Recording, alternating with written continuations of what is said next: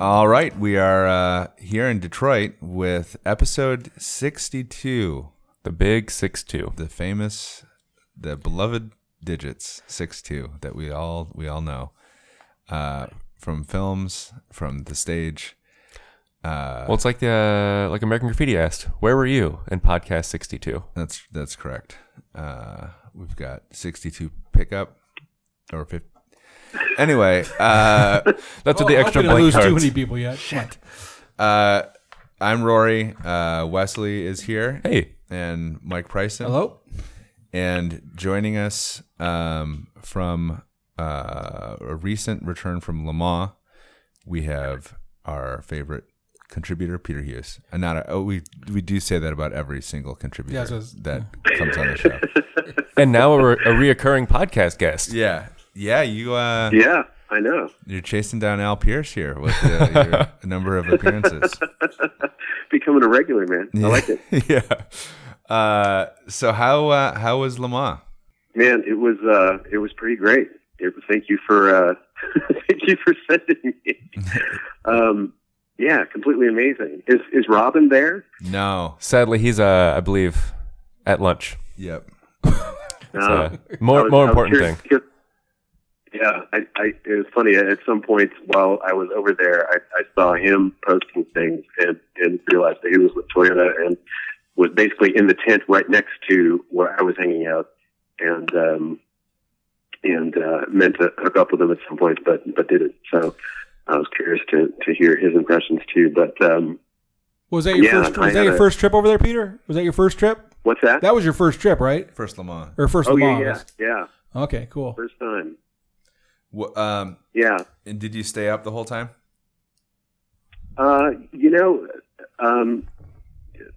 Yes and no. I definitely stayed up overnight, and then at some point in the on Sunday morning, I had to go back to the hotel just to grab my suitcase because I was going to be leaving directly after the race to go back to Paris, and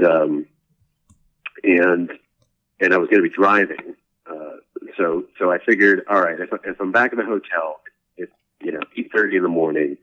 I felt fine, but I thought, all right, I'm gonna lay down and just give myself a couple of hours of sleep. Yeah. And so set my alarm for 10:30, and then lay down and just sat there awake, unable to sleep because I was just buzzing, with the entire experience and just trying to assimilate just the overwhelmingness, enormity of the entire thing, and finally after like an hour and a half of laying there, I was just like, okay, well, F this, I'm going back to the track. Yeah. So I don't know if at some point I must have dozed off for a little bit, but it didn't feel like it. And then I went back to the track, and so yeah. I mean, I can't really claim to have gone hardcore the full 24, but I think that I actually did. Yeah. So last year I got the same invite that led to this trip last year, and it was with Porsche, and it was the same thing. So it was like me and Kim Wolfkill from Road and Track and Hurley Haywood and Dave from Porsche, and everybody was like, "Oh, are you going to stay up? Are you going to stay up, or coming back to the hotel?" And Hurley and Dave went back to the hotel. Kim went back to the hotel. And then I was like, "Oh no, I'm going to stay up. This is my first Le Mans. I'm going to stay up and watch the whole thing." And Porsche had this really cool hospitality set up where there's like multiple floors, and the top floor was a bar. It had like all these like outdoor areas where you could sit and watch the cars come off that final turn onto the straight. And I was like, "Oh, this is going to be fantastic. I'm going to grab a beer and just sit here through the night and watch and maybe make some excursions out into the woods." And I totally passed out at like 2 a.m, and I woke up and at like 6, and Hurley was standing next to me, And he was like, "Oh, what's going on, big guy? I thought you were staying up for the whole race." And it's like just like a real nightmare scenario. It's just to be like falling asleep on a couch with a beer in my hand with my mouth open, and Hurley Haywood walks in, sees me. It's like my lowest of the low. It was pretty cool for me. Well, it's one thing to be a trooper and try to make it 24 hours, but I've been there twice, and the first time I tried to stay up the whole time, and I think I made it, but then the biggest problem is the like 5 or 6 hours after the race. Yeah. Because now you're pushing, 35, 36 hours because you get there a few hours before the race. So you got to count that in your 24. Yeah. And then pretty soon you're trying to find your hotel or your connection to the airport, and it's like you're a zombie. And I don't think I'll ever do that again. It will be nap time in the middle of the race. I think I have to do it next. I have to take another crack at it. Go for all 24. I don't want another racing legend to see me sleeping with my mouth open in a chair. So did you make it out to the woods at all? Yeah, kind of. I mean, depending on what you mean by the woods, there was like on Saturday night, there was a Porsche shuttle that kind of took us around. A few of us to some of the, the kind of, there's little VIP tents set up. There was one, at Indianapolis, and one at the first chicane on the Mulsanne. So you're kind of like, in a little party tent at the entrance to the chicane there. And so those are cool. So we kind of you drive through the woods to get to them, and then there's a clearing, and then you're next to the track, and people are offering you, glasses of champagne or whatever. So that part didn't really feel like being in the woods, but it was cool. And so spent Saturday night kind of doing that stuff. And then ended up getting back to hospitality, I don't know, probably around 11. And then, and it turned out I had a friend, who was just there as a spectator. And so I left the VIP hospitality area and just went out into the crowd and hooked up with him. And and maybe this is kind of the secret of the staying up all night is, don't park yourself in one place. We just started wandering. We wandered up, kind of past Dunlop and kind of out toward Tete Rouge and it's great because those areas, and the thing is like, those other spots that we get to, like, I need to get to those other spots, if you're willing to wait for, there's shuttles that go to them. I don't think they go all through the night, so if you want to get out there at night and you're kind of on your own, one, you need to know your way around, and two, you need to have a vehicle, or a bike or something and be willing to hoof it. But the stuff that we were accessing, just walking down kind of through like the Forest S's and just getting up to the entrance of Tete Rouge. And then, by this time it's like 3 a.m. and there's hardly anybody around. There's people just kind of, the few people that are around, most of them are just kind of passed out, like literally like on the ground, sleeping. And man, it is just absolutely magical. That was like the absolute coolest thing, was just standing there with the cars going by, maybe 10 yards from you, and they're coming down the hill, at full song, lifting for Tete Rouge, and then back on the throttle, and just like, and you hear them just echoing off, down the Mulsanne, the echo of the exhaust off the trees, and just standing there for like half an hour, an hour, just watching go by and listening and just being there in the dark. It was just completely I mean, it's just like one of those enchanting moments where it's like, I think the thing that I posted, I made a little video of it and put it up on Instagram, and I said, I never want this to end. You know, it's like, this is just the best place on the entire planet right now.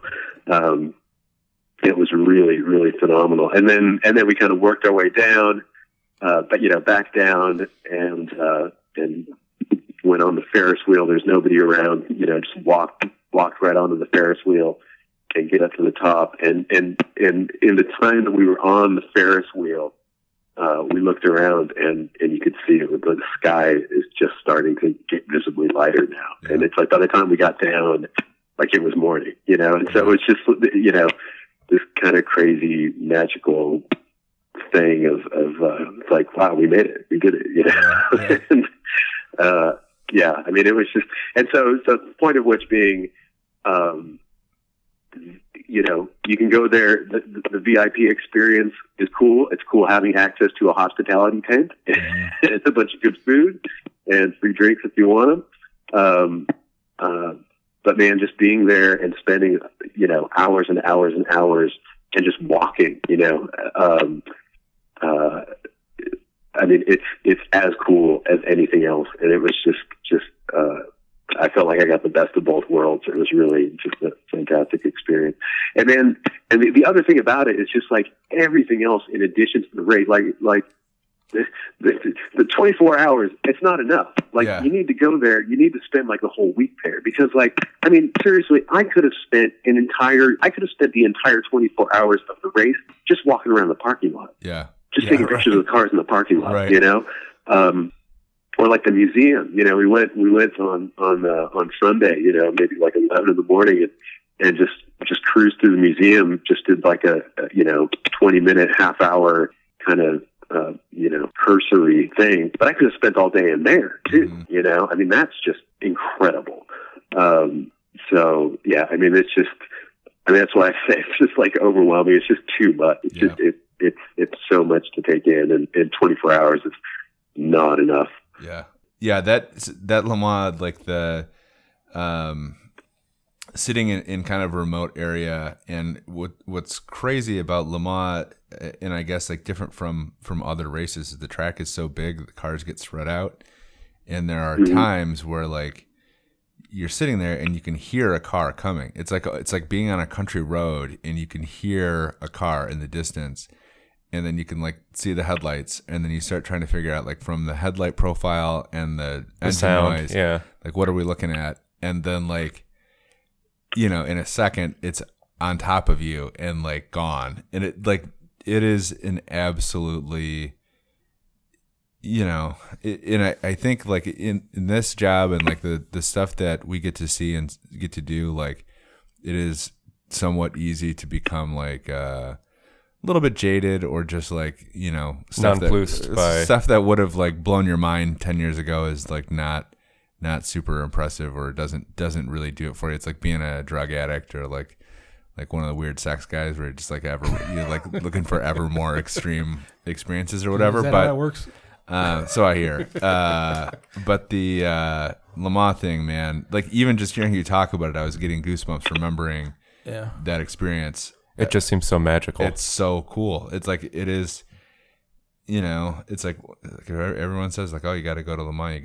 You really do have to go. Like it, and what you said, like the VIP thing is awesome, and it's one way to do it. But I spent a lot of time walking around and like just hanging out with people, meeting people that I hadn't seen in a long time, and eating ham and drinking beers. I believe it's a Jambon.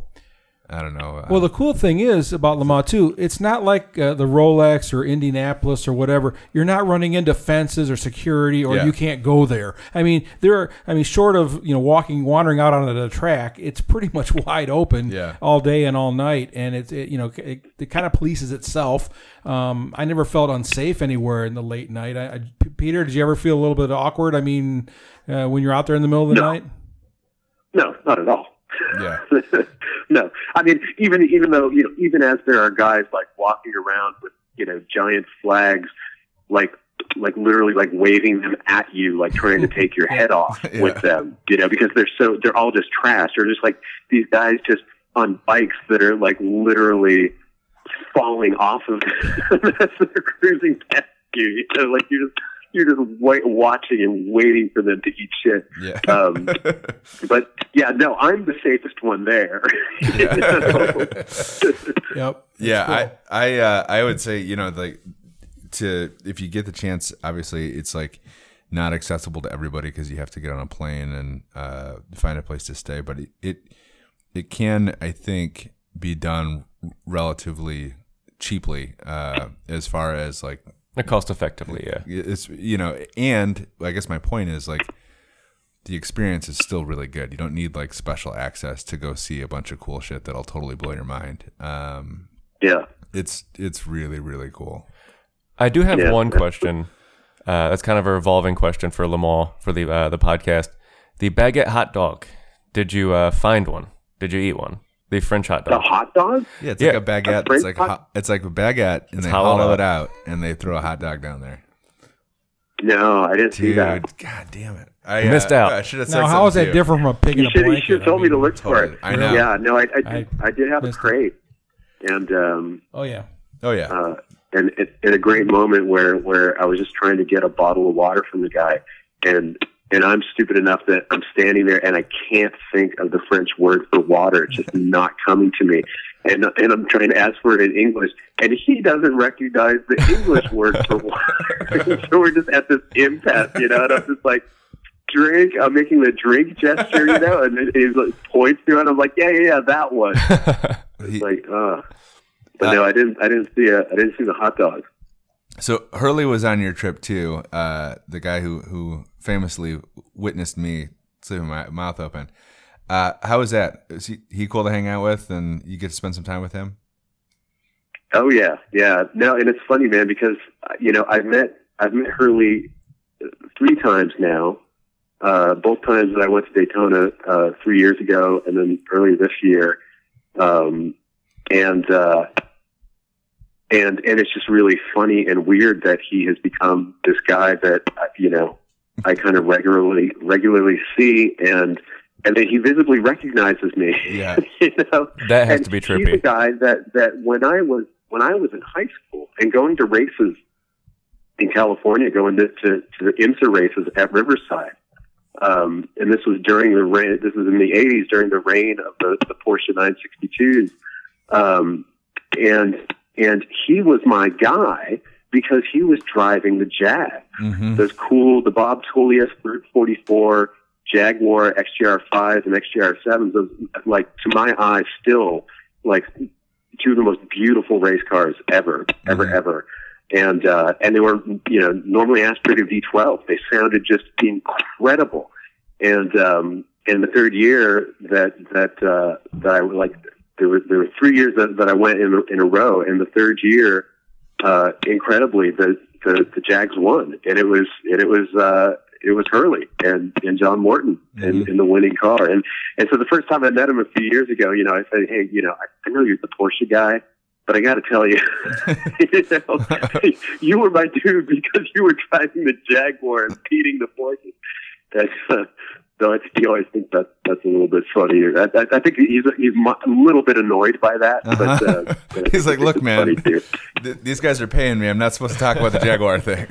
Exactly. We're trying to send that down the memory hole. It was really fun, you know, and kind of getting to spend some time. And he was there in Marshall, right? Yeah. So the Porsche people were so busy kind of taking care of him, running him around from place to place that, you know, that's why I kind of had a ton of freedom just to kind of do my own thing, which was totally perfect. Yeah. But it was fun. The time that I did get to spend with Hurley, it was kind of like where he was off the clock, you know, and I think he was, you know, kind of enjoying not being in his public persona, Hurley Haywood role. Yeah.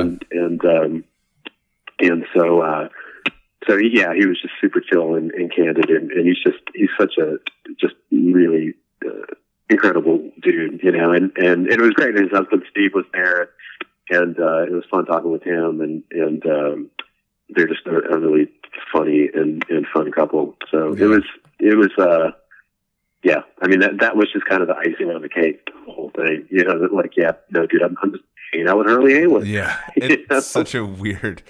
You know, last year I didn't realize he was going to be on the trip until pretty late, and like I saw that and I was like, oh shit! Like I always get, and this is dumb, but like I always get nervous around those guys. Like I'm gonna. You don't want them to think you're dumb. Yeah, and I think you know, we had this discussion. We've had this discussion many times on the podcast, sure. But like, I always like part of me is like super excited, and I'm like, oh, I hope they're cool. And I hope that like it doesn't kind of spoil my idea of who they or I thought they were. And then I also just like I hope that I don't look foolish in front of these guys. So like these guys are like, you know, in my mind like the coolest.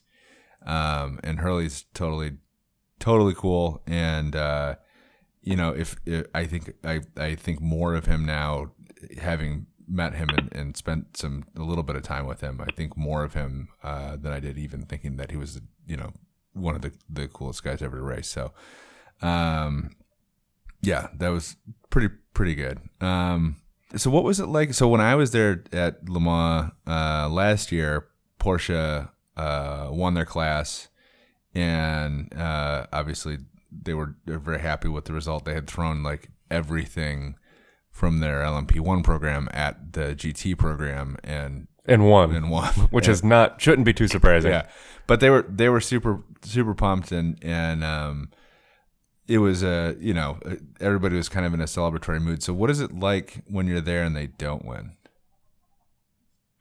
You know, it was. I mean, I think there was some disappointment, you know, but the fact that they were, you know. I mean, even though they didn't get the or at least, you know, in GTM they didn't think that they were, you know, they thought that they lost that. Yeah. As it turned out. Oh, right, that's right. Yep. They gave it to him. Yeah. But the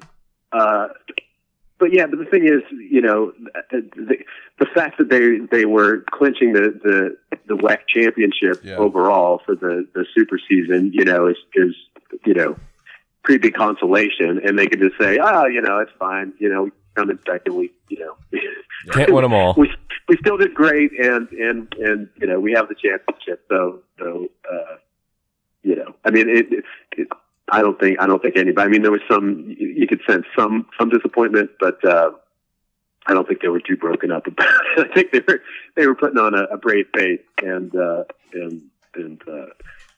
yeah, I mean, it's still a pretty great performance, and just the number of cars that they had there in you know, both the pro and GAN classes. You know, I mean, it felt like sometimes half the field were those 911s, you know, and they just sound so unbelievable going past. Yeah, that's they sound crazy. I mean, I remember being in the Corvette pit, and they used to be like the loudest, like the car that was super recognizable. Like you always knew when it was a Corvette coming, and you still certainly do. But they were like, man, those 911s are loud. Like the Corvette guys are like, Jesus, those things are like, because they were, you know, 2 pits over, and when the Corvette guys are remarking on how loud and how nasty those things sound, like that's a pretty good indicator. They sound fantastic. So what did you hear, if anything, about the new regulation, the new hypercar stuff? What did I hear about it? Anything? Yeah. I mean, you were there. Well, I mean, just what everybody else had, you know. Yeah. Yeah, I mean, I was there. I wasn't in the ACO press conference or anything. So, you know, I was getting my information the same way everybody else was. Yeah, I mean, it's super interesting. It was a funny year to go to Le Mans for the first time, just because it's at kind of just like a weird moment right now. I feel like where, you know, the fastest cars on the track kind of nobody cares about. Mm-hmm. You know, I mean, and that wasn't just, you know, my own feeling. I mean, that was kind of a palpable thing walking around. The cars that everybody's excited about are the GTs. Yeah. And even I don't know any different, but a lot of people who had been there before were kind of remarking upon just how kind of subdued the end of the race was, just the atmosphere and the crowd and stuff, and how, in years past, it's been just total bedlam and mayhem, with the way that people react at the end of the race. And this was, everybody, it was a foregone conclusion. Everybody knew, so that part of it was a little anticlimactic, but it is interesting to kind of, hear the hypercar stuff and it's kind of tantalizing. You hope that it will, and the cars will be slower. But if it brings more manufacturers back, I think that can only be a good thing. And I think just the enthusiasm that people have for the GTs, versus the prototypes, right now, I think that, it's pretty telling that absolute speed is not the thing that matters. I think the thing that matters is just, cars that look and sound cool and that are, readily distinct from each other. That's why the GTs are so great, that because of the Corvettes, the Fords, the Porsches, the Aston Martins. They all look really different. They all sound really different. They're all really distinctive, and people can really, that's what people are into. Yeah. And in the prototypes, you just haven't had that. And you don't have it at all right now. And I think obviously, like I feel bad for Toyota because like it's an incredible thing for them to have stuck it out and to keep contending at Le Mans, and without them it would be even weirder the last couple of years. But sure, you feel bad because there was so much attention when it was Porsche and Toyota or Audi and Peugeot and those big battles where it was like two giants, two juggernauts, in that race, like did draw a lot of interest and did obviously like raise the profile of the race. I'd imagine people were super excited, especially some of those years where it was a little bit tighter, but Toyota, through no fault of their own, just and like making the largest possible investment in the field. The interest has not been there. But 30 years from now or 20 years from now, people are your name is still there as the Toyota is like Buddy Rice winning the Indy 500 during the split years. Yeah, right. It's like they won it and they're celebrated, but it's almost like you get an asterisk for winning, right? And they did it the right way. They did it, it was not their fault, yeah. But in the minds of a lot of historians, and they won it during the weird era of Le Mans where there was no competition. Yeah, and it's going to be the same next year, and maybe even worse because everybody will be working on their hypercar program. Well, I wouldn't say there's no competition, right? It's still a war of attrition, and you're still fighting through traffic, which is more dangerous to the Toyotas than not having another competitor.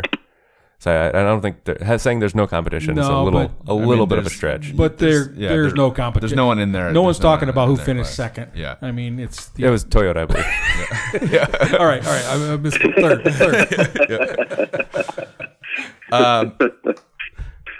Cool. So I think that we'd probably talk about Le Mans all day, but we probably shouldn't. We got a bunch of other stuff to get to. Well, it's a 24-hour race. How much do we give to a 2-hour race? We should do a 24-hour pod. That would. Oh my gosh! You'd get into some weird shit, I think. And you got to stay up for the whole time. We could Twitch that.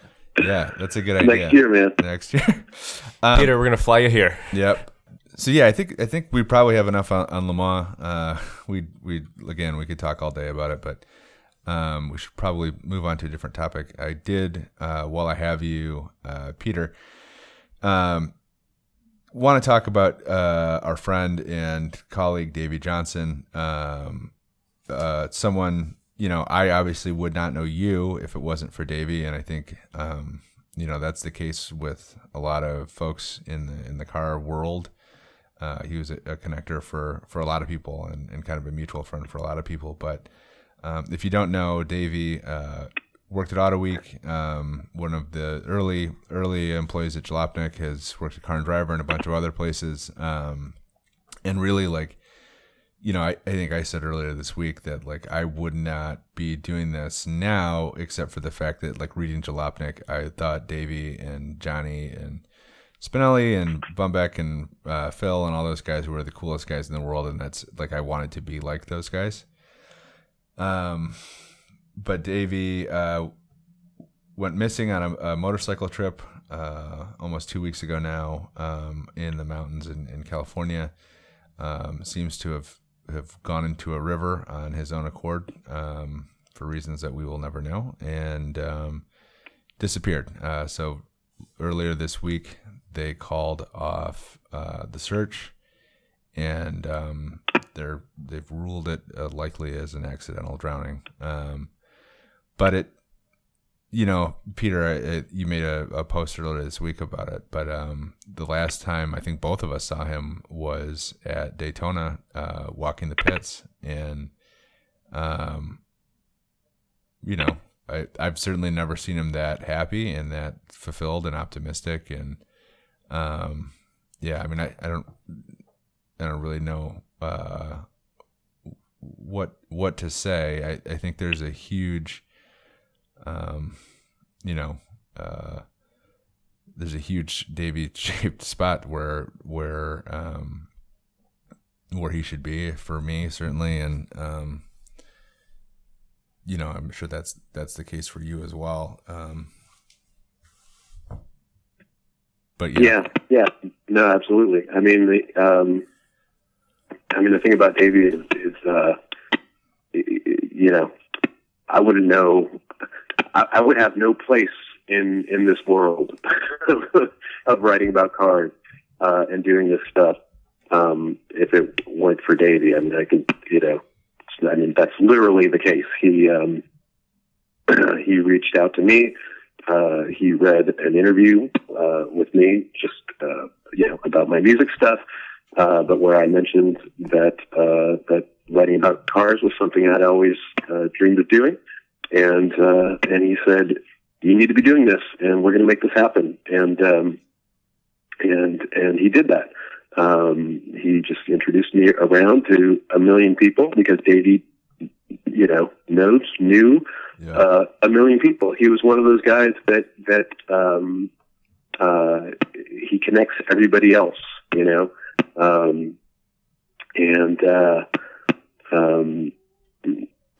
So yeah, I mean, when you say that he leaves the hole, it's that was the thing when he disappeared, was just seeing just the incredible response, just how many people were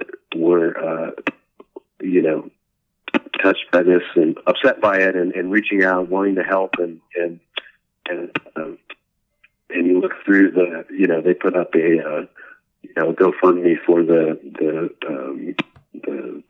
search crews, the guys that were doing the response stuff, and just looking through the people that were contributing, and it's just a lot of people, a lot of journalists that I know now because of Davey, but it was people from car companies. It was Johan de Mission from at Cadillac. I mean, it was just a million people, and I think that speaks to the person that Davey was. He was just incredibly generous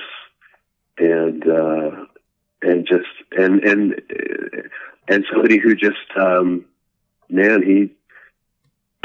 it's still weird to talk about it in the past tense, but if you want to talk about what you do with your life, and I think a lot of people, it's like, you always feel like you're kind of just, I try to live my life as best as I can, or I try to do as many, cool things as I can, or just be an interesting person, or have but man, he lived his life, full throttle and very richly. And,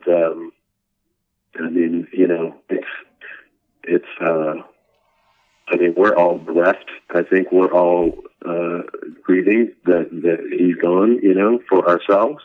But man, just as an example of how to go through life, I think you could do a lot worse than follow his. Yeah.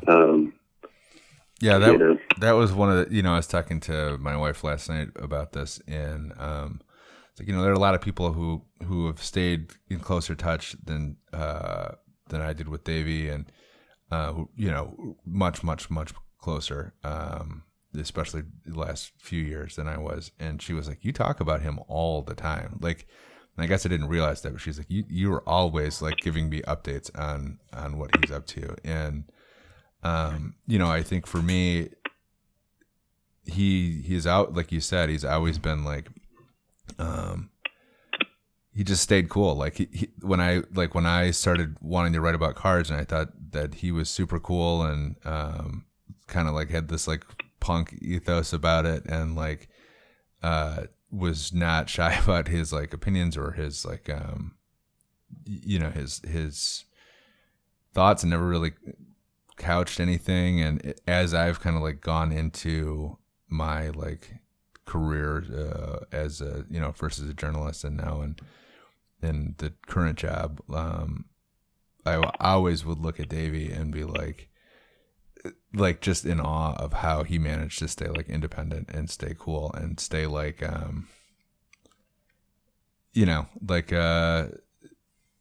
maintain that like that sense of independence, and like that kind of punk thing where it's just like he was just gonna be him, and the world was gonna kind of we're gonna be okay with it because everybody loved him. But it's I don't know. I mean, it's a heartbreaking thing to talk about. But man, we're gonna miss him. And I thank you so much for talking a little bit about him. Yeah, man. Yeah, that's the thing. I mean, it's like we wouldn't know each other. Yeah, right. I wouldn't see it, and just that, Yeah. Yeah. Godspeed, Davey. Yeah.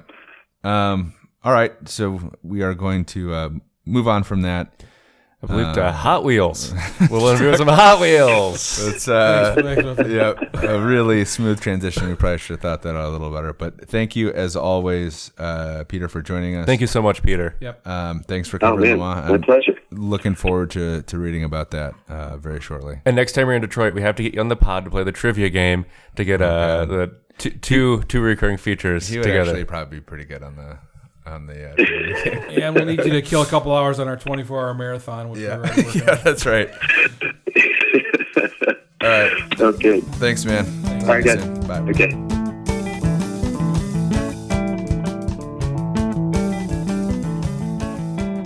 All right. We are joined now over the telephone by Ricardo Briceno from Hot Wheels. He is calling in. They've got some kind of exciting stuff. We're going to talk about the Legends Tour, something that we've been involved with in the past. We want to ask them some questions about some new products as well, and we're going to actually give our requests for future products. How you doing, Ricardo? Doing great, Rory. Thank you for having us. Yeah. I'm glad to do it. We we're big Hot Wheels fans, obviously. Huge fans. And we've loved kind of last year being a part of your 50th anniversary. And we did the big cover and gave you our Car Culture Award. So, what's going on for year 51? What are we excited about?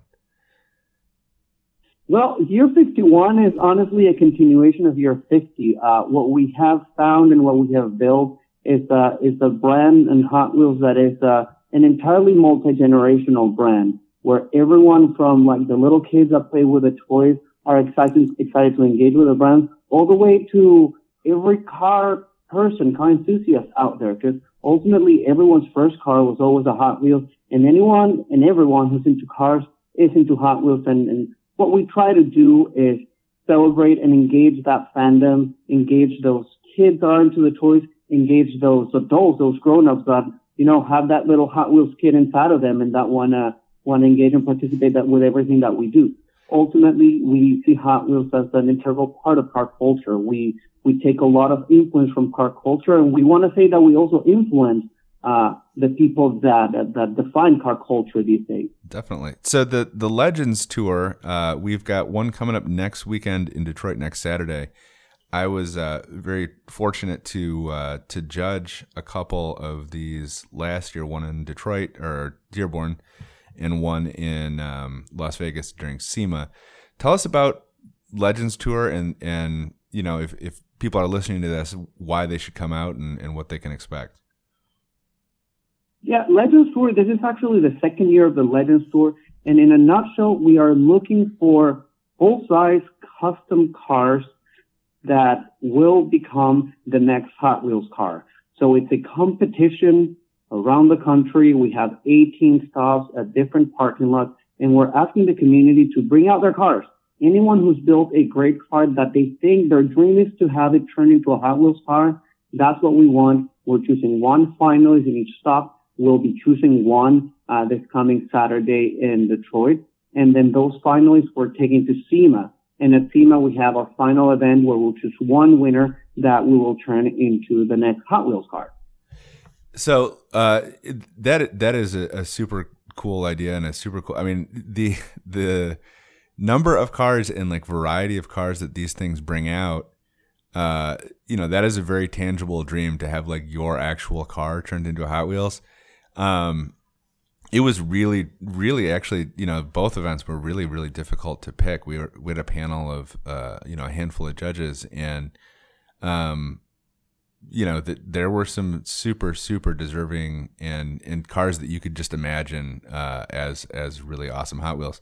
Tell us about maybe some of your favorites from last year, and then about the car that actually ended up winning. Oh, yeah, you're absolutely right. It's really, really hard. And we have our judging criteria. We know what we're looking for, but there's so many great cars that are out there. And it's not just about the car. It's about the story. There's one really cool car, that was a Geo Tracker with a giant blown engine, something so unexpected and so wild that you looked at it and it looked like a Hot Wheels. There was a really cool build of a 240Z that was a dad-son build. Her son was 11 years old, and they're building it together. So that was a really cool story. We had an amazing Rambler that we found in Nashville last year. The Susie Botters, one of a female car competitor that built a really great car. That was actually Jay Leno's top pick last year, and he got a chance to drive it around. So it's really hard to single out a specific car because they are so different and so cool and so unique on their own. Mm-hmm. And our winner last year, it's called the 2Jet Z, so it's a completely new build from the ground up. Luis Rodriguez, the builder, we found him we selected him in New Jersey. It's this crazy contraption that the one-seater is inspired by a drawing by Dwayne Benz, who used to be a Hot Wheels designer. It's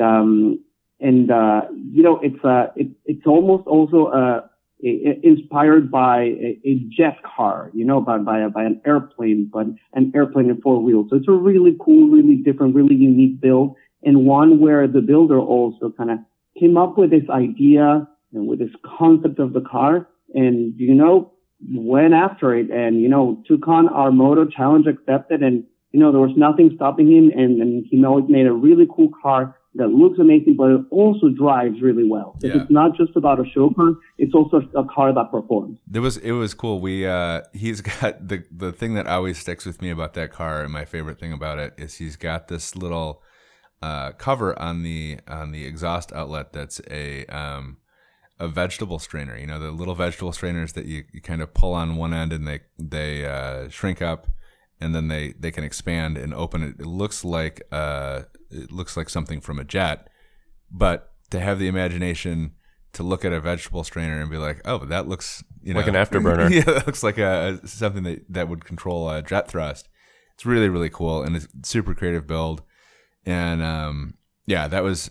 I think I had pushed for the Rambler pretty hard, and I ended up coming around to the jet car, but it was a really, really cool experience, and the people were so excited, at the prospect of becoming part of Hot Wheels. It was very, very cool. So next Saturday is Legends Tour in Dearborn. Yep, at the Walmart. Right over by Ford headquarters. You can kind of see Ford headquarters from there. Make sure if you're in the area to come out and check it out. It's a really, really good scene. Starts what time in the morning? 7 a.m, something like that. Something like that. Yeah, and it's over by. Go ahead. It starts at 8, but cars are going to start showing up earlier than that, of course. Yeah. And we'll be over by noon. Our own Natalie Neff will be there as a judge. So make sure you get out to that if you can next weekend. We did want to talk a little bit about the new product, the ID cars. The future, the Hot Wheels going in the future. Yeah. So we saw some news about these this week, and I have not had the chance to dig into it. Tell us what they are and what they do and why they're cool. Yeah, we're thrilled about this. It's basically taking a page from when Hot Wheels came out now 51 years ago, that we were not the first toy car, but we came out with a car that looked better and performed better than anything that was out there. And that's kind of how we revolutionized toy cars back in 1968. 51 years later, we're coming out with the newest and biggest innovation since.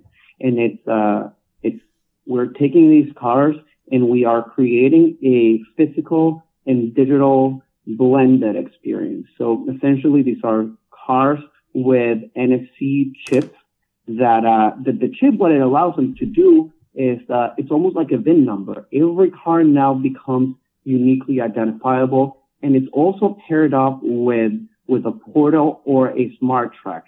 So essentially, the cars will be going through the track, and the track is able to measure speed, performance, number of laps, and all that information is uniquely assigned to that car. Of course, this all comes with a free-to-download companion app that allows you to download and unlock the car within the app, so you'll be able to collect the cars.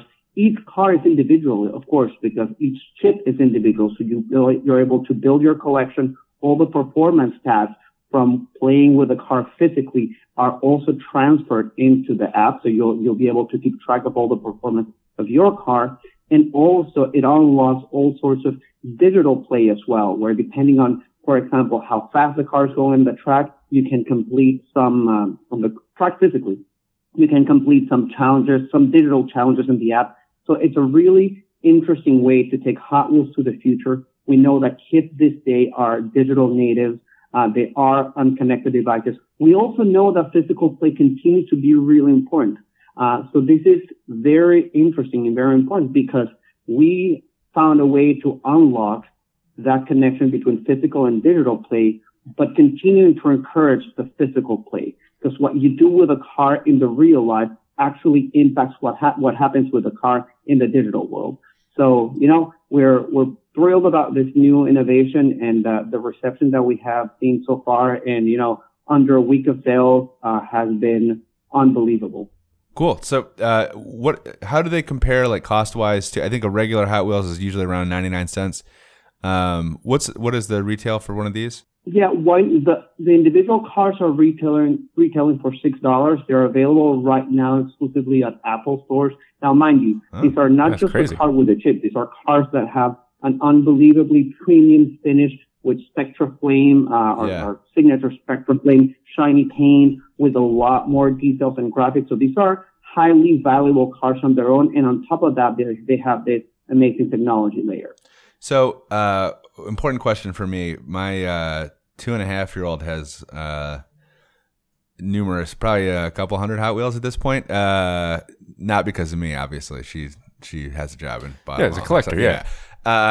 But she likes to take them in the bathtub. Can these go in the tub? Well, yes.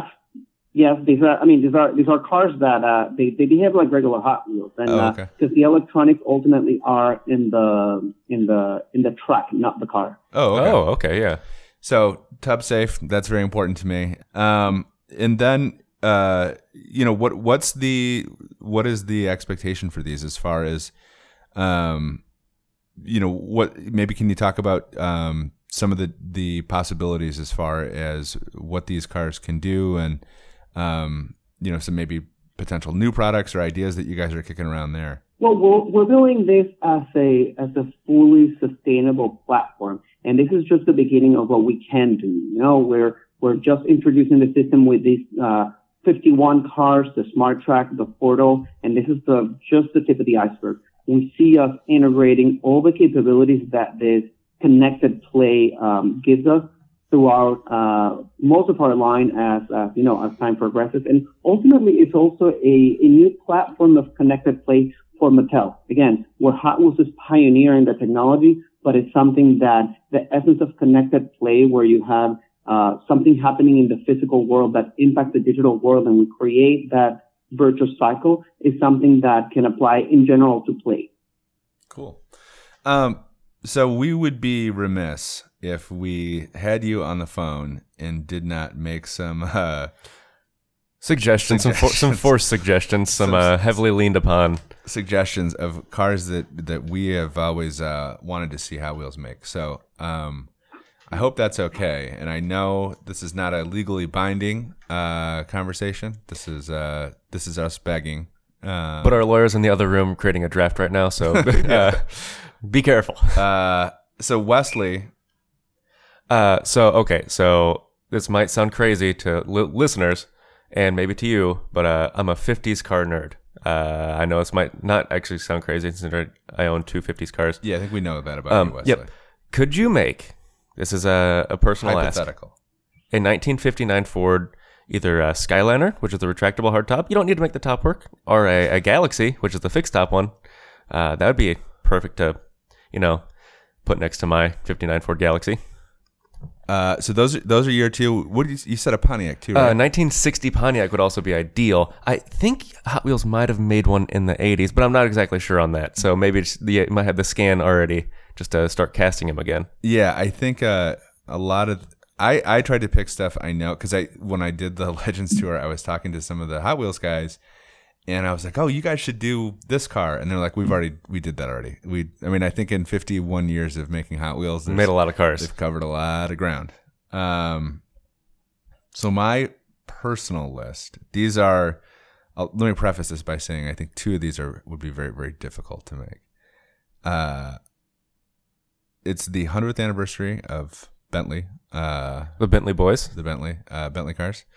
My favorite car ever is an 8-liter Bentley. I don't know how that would be done with Hot Wheels because the wheels are so tall and skinny. And the packaging would be, you'd have to get a new card basically, because scaling it down would.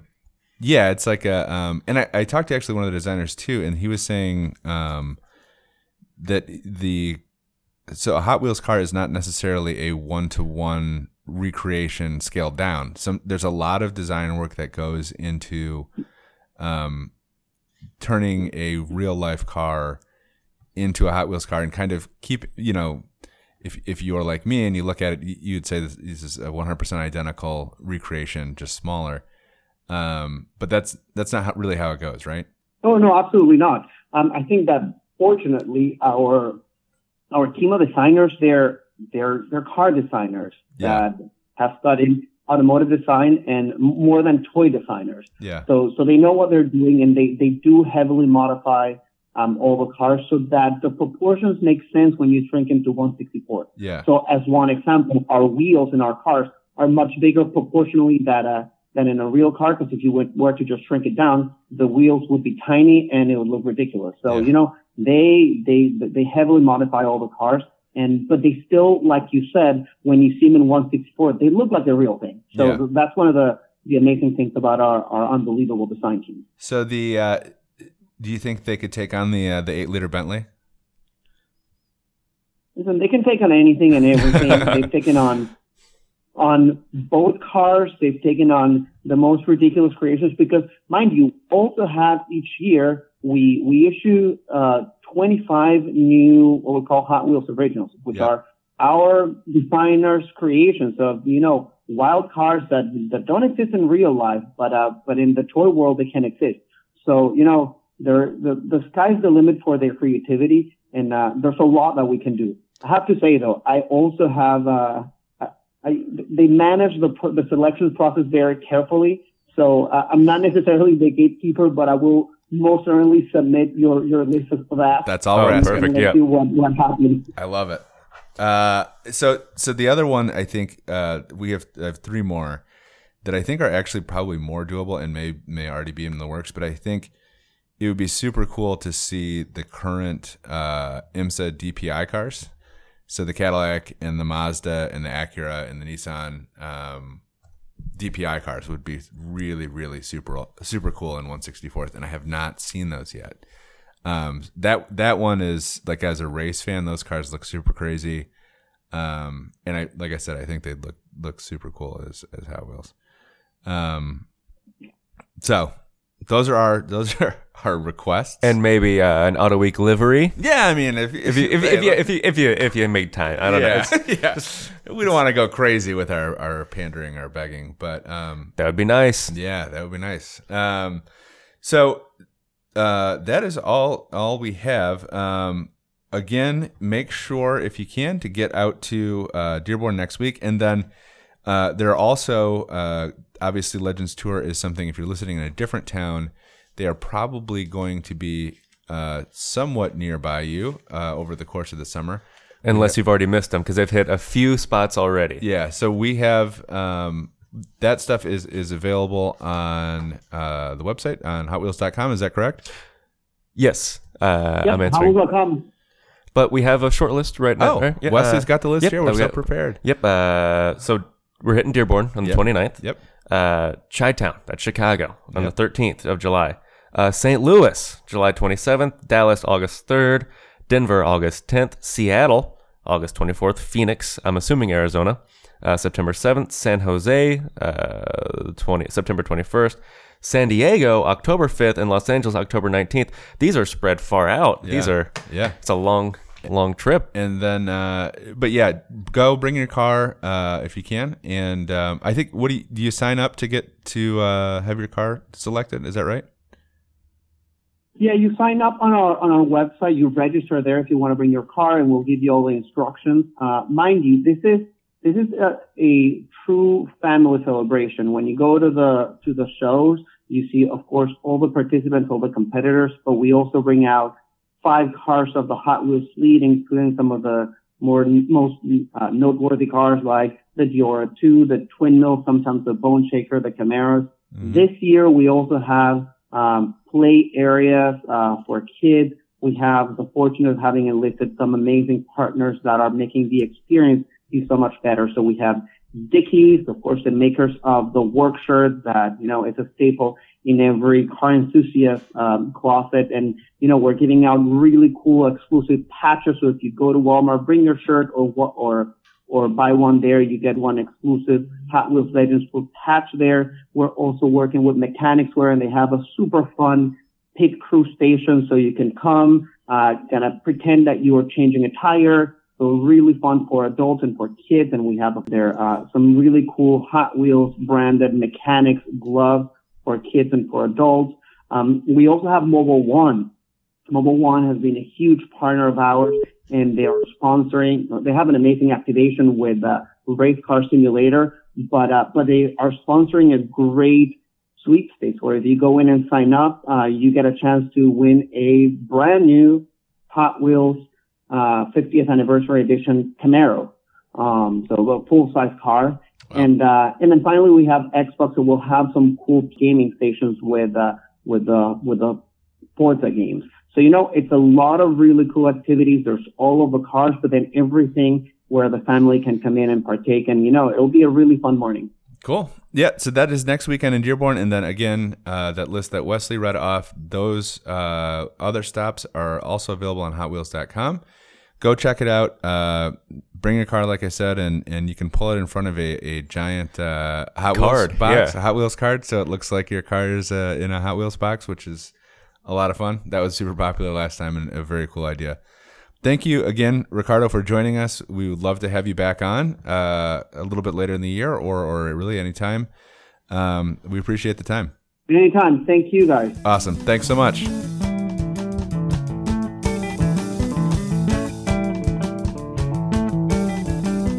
Thanks again to Ricardo from Hot Wheels. Thanks to Peter Hughes for calling in. We are running long, so we're going to cap this one. We'll cover our cars in Corktown in another episode. And boy, is it a good one. Oh, boy. And we're going to talk about the Dodge Challenger Hellcat Red Eye that I drove over to Cars in Corktown. How is that car? And its fate. I don't know. I don't know where the car is or how it's going. I have some theories. This can be our serial. Yeah. There's really I don't think there's a lot of investigating to do here, but actually I am going to try to find the car. But we will cover that in the next episode, number 63 of awesome. The Autoweek Podcast. Thank you for listening. Thank you so much for listening. And go ahead and do the things that you do. And we will talk to you next week.